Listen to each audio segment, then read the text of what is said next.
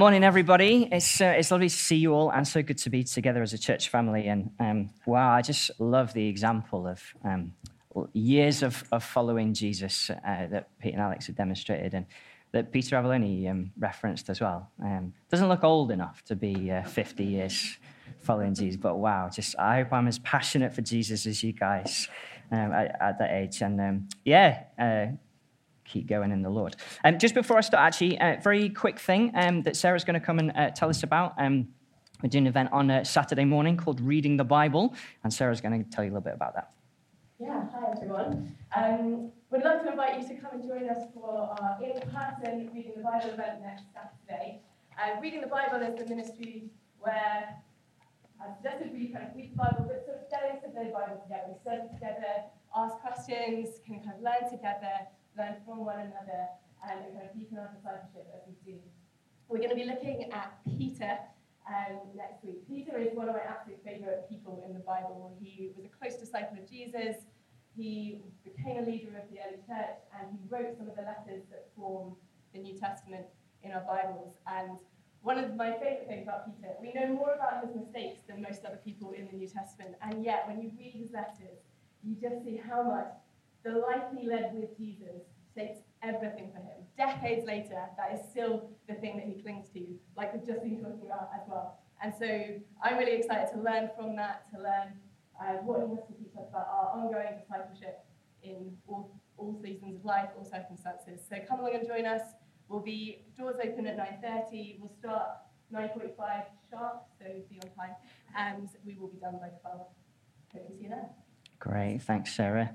Can't wait for that. I'm looking forward to it a whole lot. It's been quite a few years, hasn't it? In sort of particularly unstable times, I suppose, when historians look back on our years. When, if we look back just in our nation, the turmoil of all the Brexit vote was kind of years back, and then obviously fresh off the back of that, we had the worldwide pandemic, didn't we? And then as things were sort of clearing from there, the war in Ukraine started, a number of wars around the world too that perhaps don't get sort of talked about as much. But then that led to an energy crisis, which then has sort of joined with a food supply crisis, hasn't it? And we're living in the midst of a cost of living crisis, aren't we? In a sort of political bloodbath, I suppose, at the moment. I think it's summed up really well by the Sky News journalist, Alan McGuinness, who tweeted this a couple of weeks ago. My son has lived through 4 chancellors, 3 home secretaries, 2 prime ministers, which is now 3, by the way, and 2 monarchs. He's 4 months old.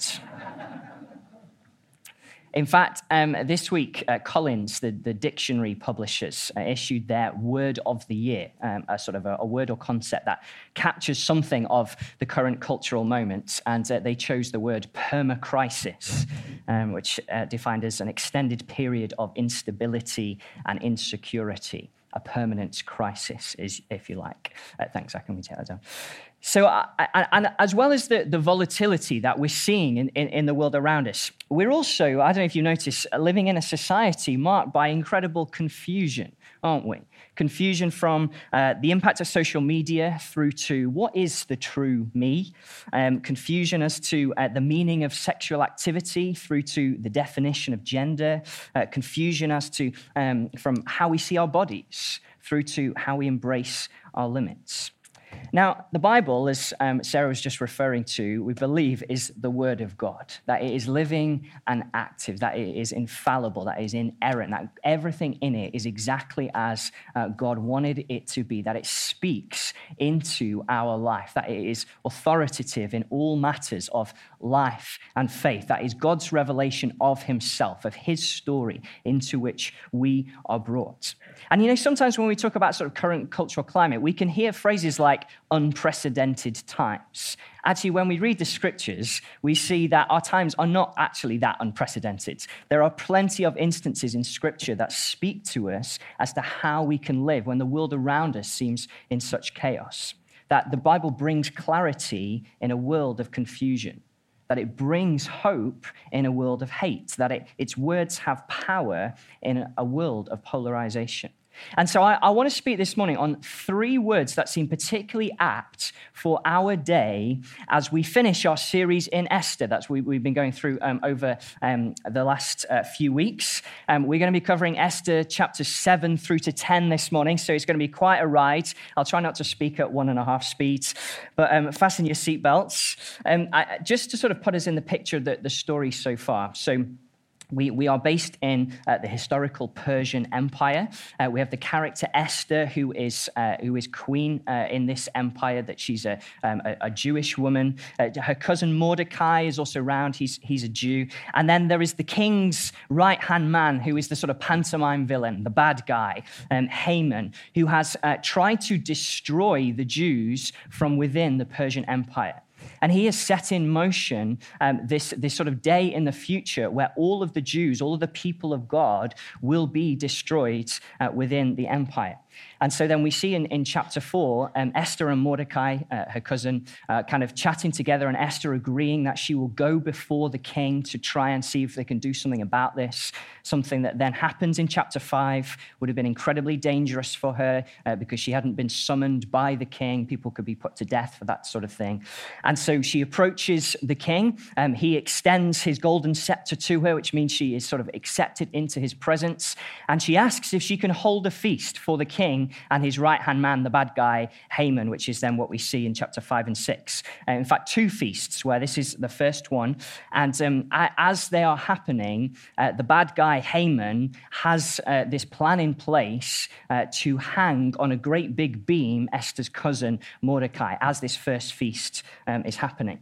But then in a twist of events, chapter 6 ends with the king actually honoring Esther's cousin Mordecai, much to the embarrassment of the bad guy, Haman. And that takes us up to, as Callum drew the analogy last week, the start of the second half. After a game-changing team talk at halftime, the people of God have very much been losing in the first half. But Esther now has the ear of the king, and the comeback is well and truly on.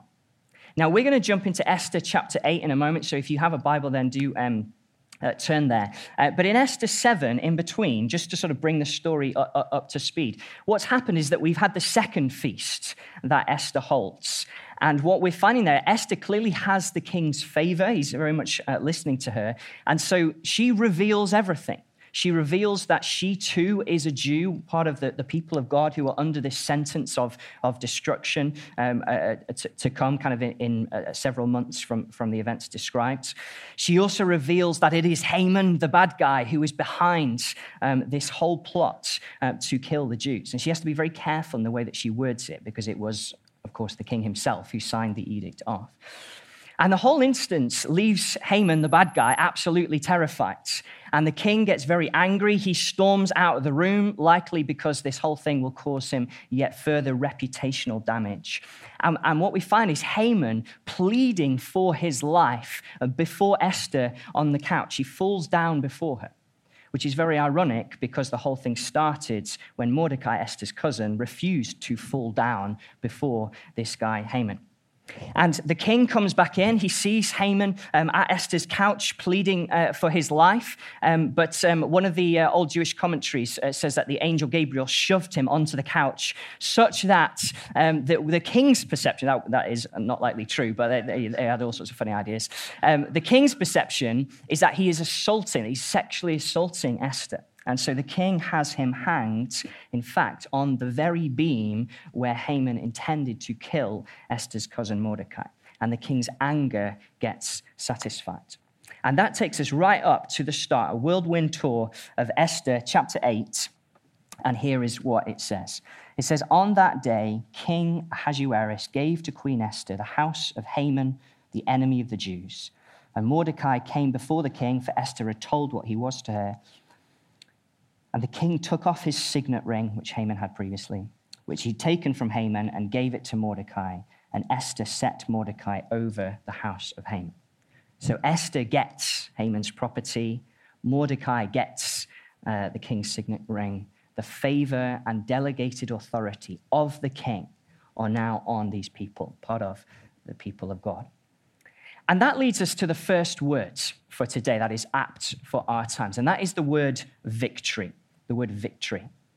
Because in Esther chapter 8, the enemy has been defeated. The sentence of death could no longer hold Esther or Mordecai, who remember are the Christ figures, the ones whose activity foreshadowed the work of Jesus himself. The sentence of death could no longer hold them down. They are, as it were, granted life by the king. But for Haman, the very means by which he meant to bring death to Mordecai actually becomes the place where he is overthrown. He's disarmed, he's defeated, he's destroyed. And guys, that must be the starting place for us, knowing how to live in such chaotic times. That Jesus Christ has won the victory on the cross. That our sin, that the things where we have turned away from God's best, has been completely forgiven and washed clean. That our shame has been taken away. That death no longer has mastery over us because we will live with him forever. That he is with us by the Holy Spirit. That he promises to keep us until the very end of the age. The story is famously told of the teacher before his class with a glass jar on his desk. And he starts to get out this basket of rocks and put these rocks into this glass jar. And they're fairly large. He puts 2 or 3 of them in and kind of the jar is full. And the teacher asks the class, how many of you think that the jar is full right now? And he obviously can't fit any more in, and so they put their hands up. And so from under his desk, he gets out a box of pebbles. And he starts to put the pebbles in around the rocks. And the class think, oh, okay, and I know what you're doing then. And so he fills them up to the top. And he asks again, how many of you think this glass jar is full? And of course, they all raise their hand again. At which point he gets out a bag of sand or something of sand and starts to pour the sand in around the pebbles. And they're getting the idea. And I think, okay, all right, he's got us. So yes, this is now full. And then finally he gets out a jug of water, pours it in, and no one's willing to put their hand up because they think, what on earth is still to come? And he turns to me and says, you really have to get the big rocks in your life in first. And folks, this is the big rock that needs to go into our life first. Who we are in Jesus Christ. That we, as Paul wrote in Ephesians, are chosen in him before the foundation of the world. That we should be holy and blameless before him. Not something for us to aspire to, something that Jesus has won on the cross. That he says in love, he predestined, that he set us for adoption as sons, as children of the Most High God. That Paul writes elsewhere that if we are children, then also we are heirs, co-heirs with Christ. We will share in his inheritance. That we have been given of God the Holy Spirit who lives inside of us, changing us from the inside out, permanently with us, who testifies with our spirit that we are children of God. That he's not a spirit of fear, but of power and love and self-discipline. That we have permanent access to go before the throne because of the finished work of Jesus. That the favor of God is on our lives because of what Jesus has done. That even in the trials of life, we get to enjoy the spoils of his victory. That nothing can happen to us that can defeat or remove any of it. This is the first rock that goes in our lives, who we are in Jesus Christ. I'm reading a great book at the moment by a woman called Nancy Pearcey. It's called Love Thy Body. It's looking at the way the world around us sees the body. And she says this great quote. She says, to know who we are, we need not look inwards to what we feel, nor outwards to what others say about us, but upwards to the King on the throne who has made us his own. That is the first rock that has to go in our lives. First word, victory. But the second word is the word battle. And we're going to pick the story up in Esther chapter 8, verse 3. And here's what it says. Then Esther spoke again to the king.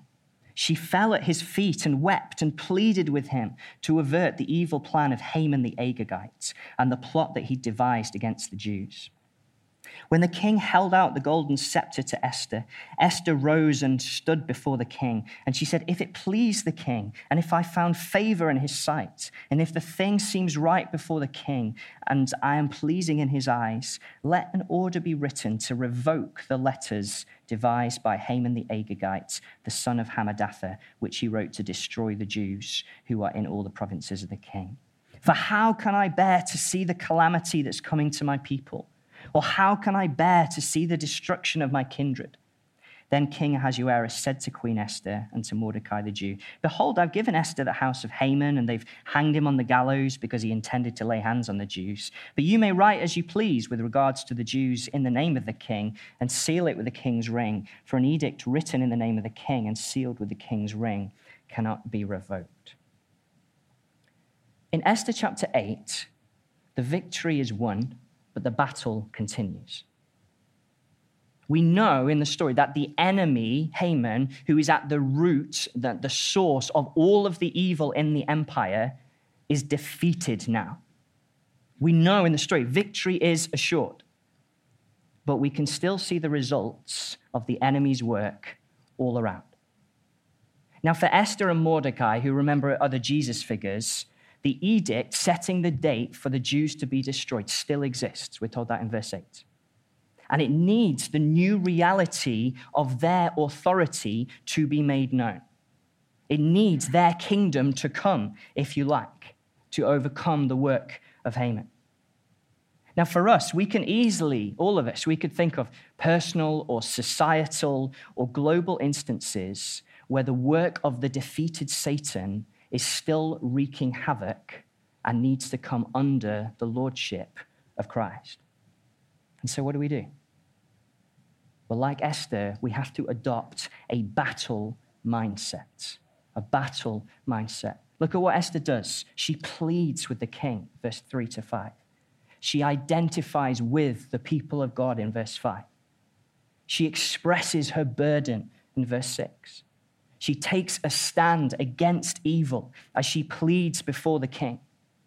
And as we'll come to see in a moment, Esther and Mordecai issue what one commentator calls a counter decree of life, pushing back Haman's work of destruction. The point is, they do something about the destruction that they see.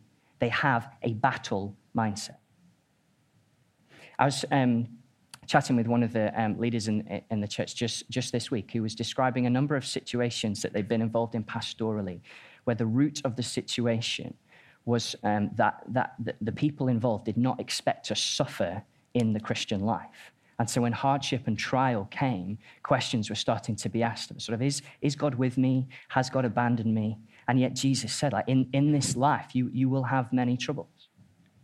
Ben used there's a battle to fight. Like we will take hits. There's a battle going on, isn't there?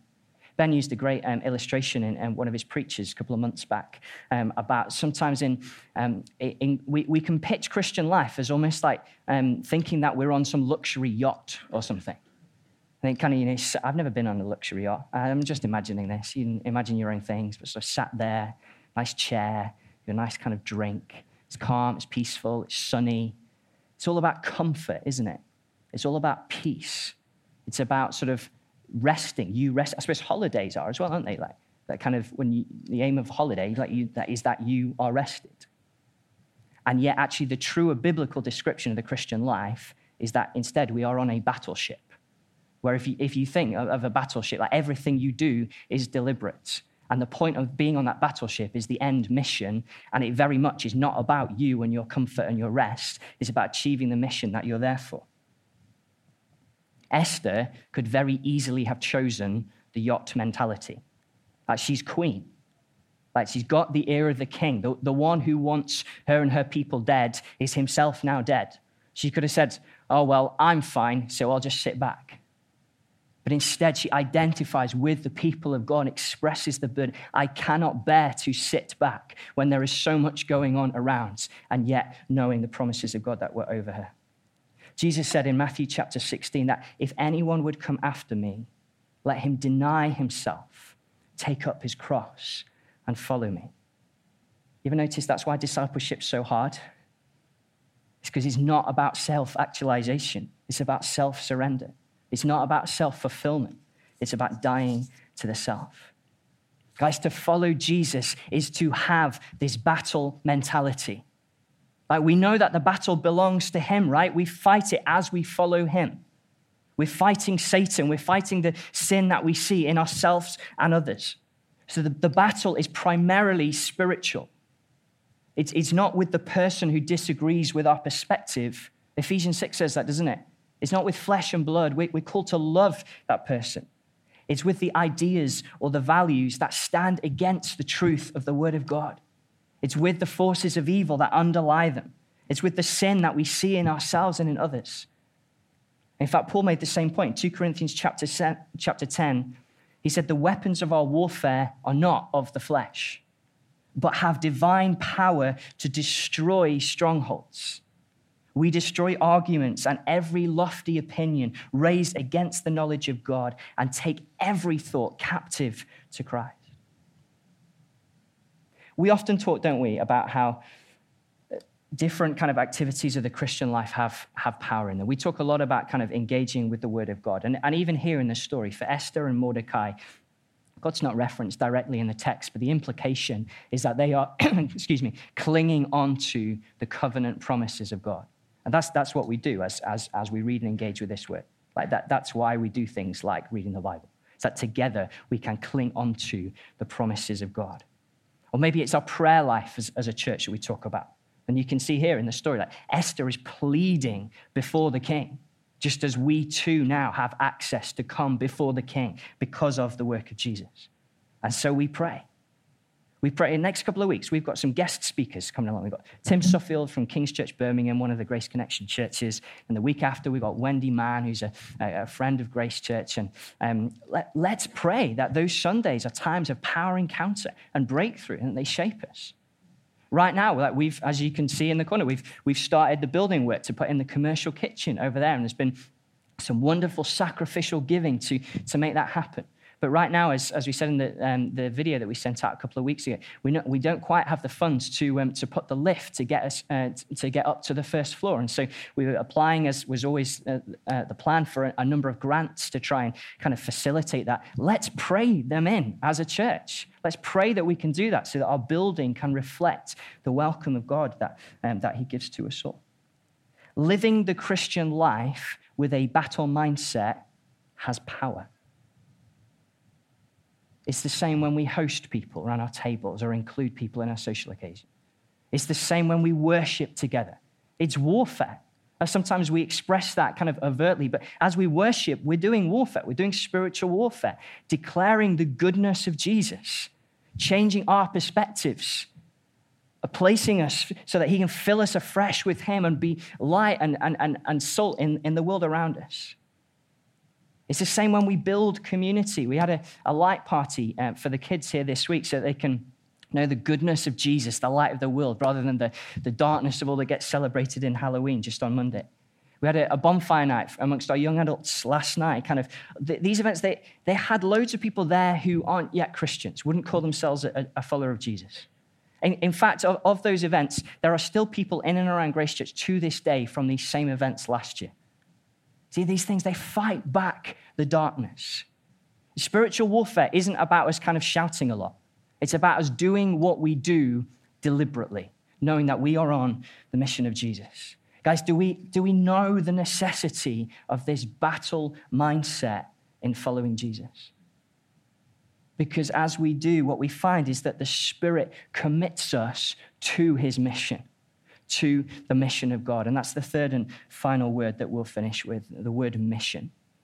And we're going to have a look at this counter decree of life that Esther and Mordecai put together. And there's a bit of detail in it, so it's worth just knowing that the wording of it matches exactly and thus undoes all of the wording that Haman's own decree, his own edict back in chapter 3, the one that was going to destroy the Jews, all that's set. This is the same wording, just undoing what he'd done. And so it says this in verse 9.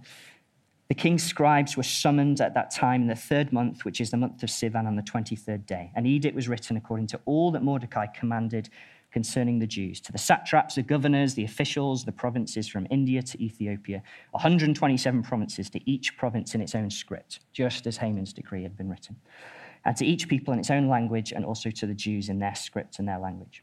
And he wrote in the name of King Ahasuerus and sealed it with the king's signet ring, just as Haman had done.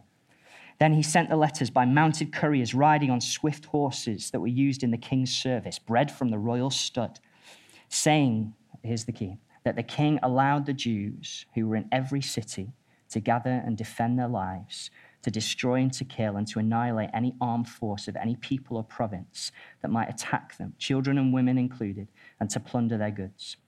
On one day throughout all the provinces of King Ahasuerus, on the 13th day of the 12th month, which is the month of Adar, and that's the same day where Haman had set for the Jews to be destroyed. A copy of what was written was to be issued as a decree in every province, being publicly displayed to all peoples, and the Jews were to be ready on that day to take vengeance on their enemies.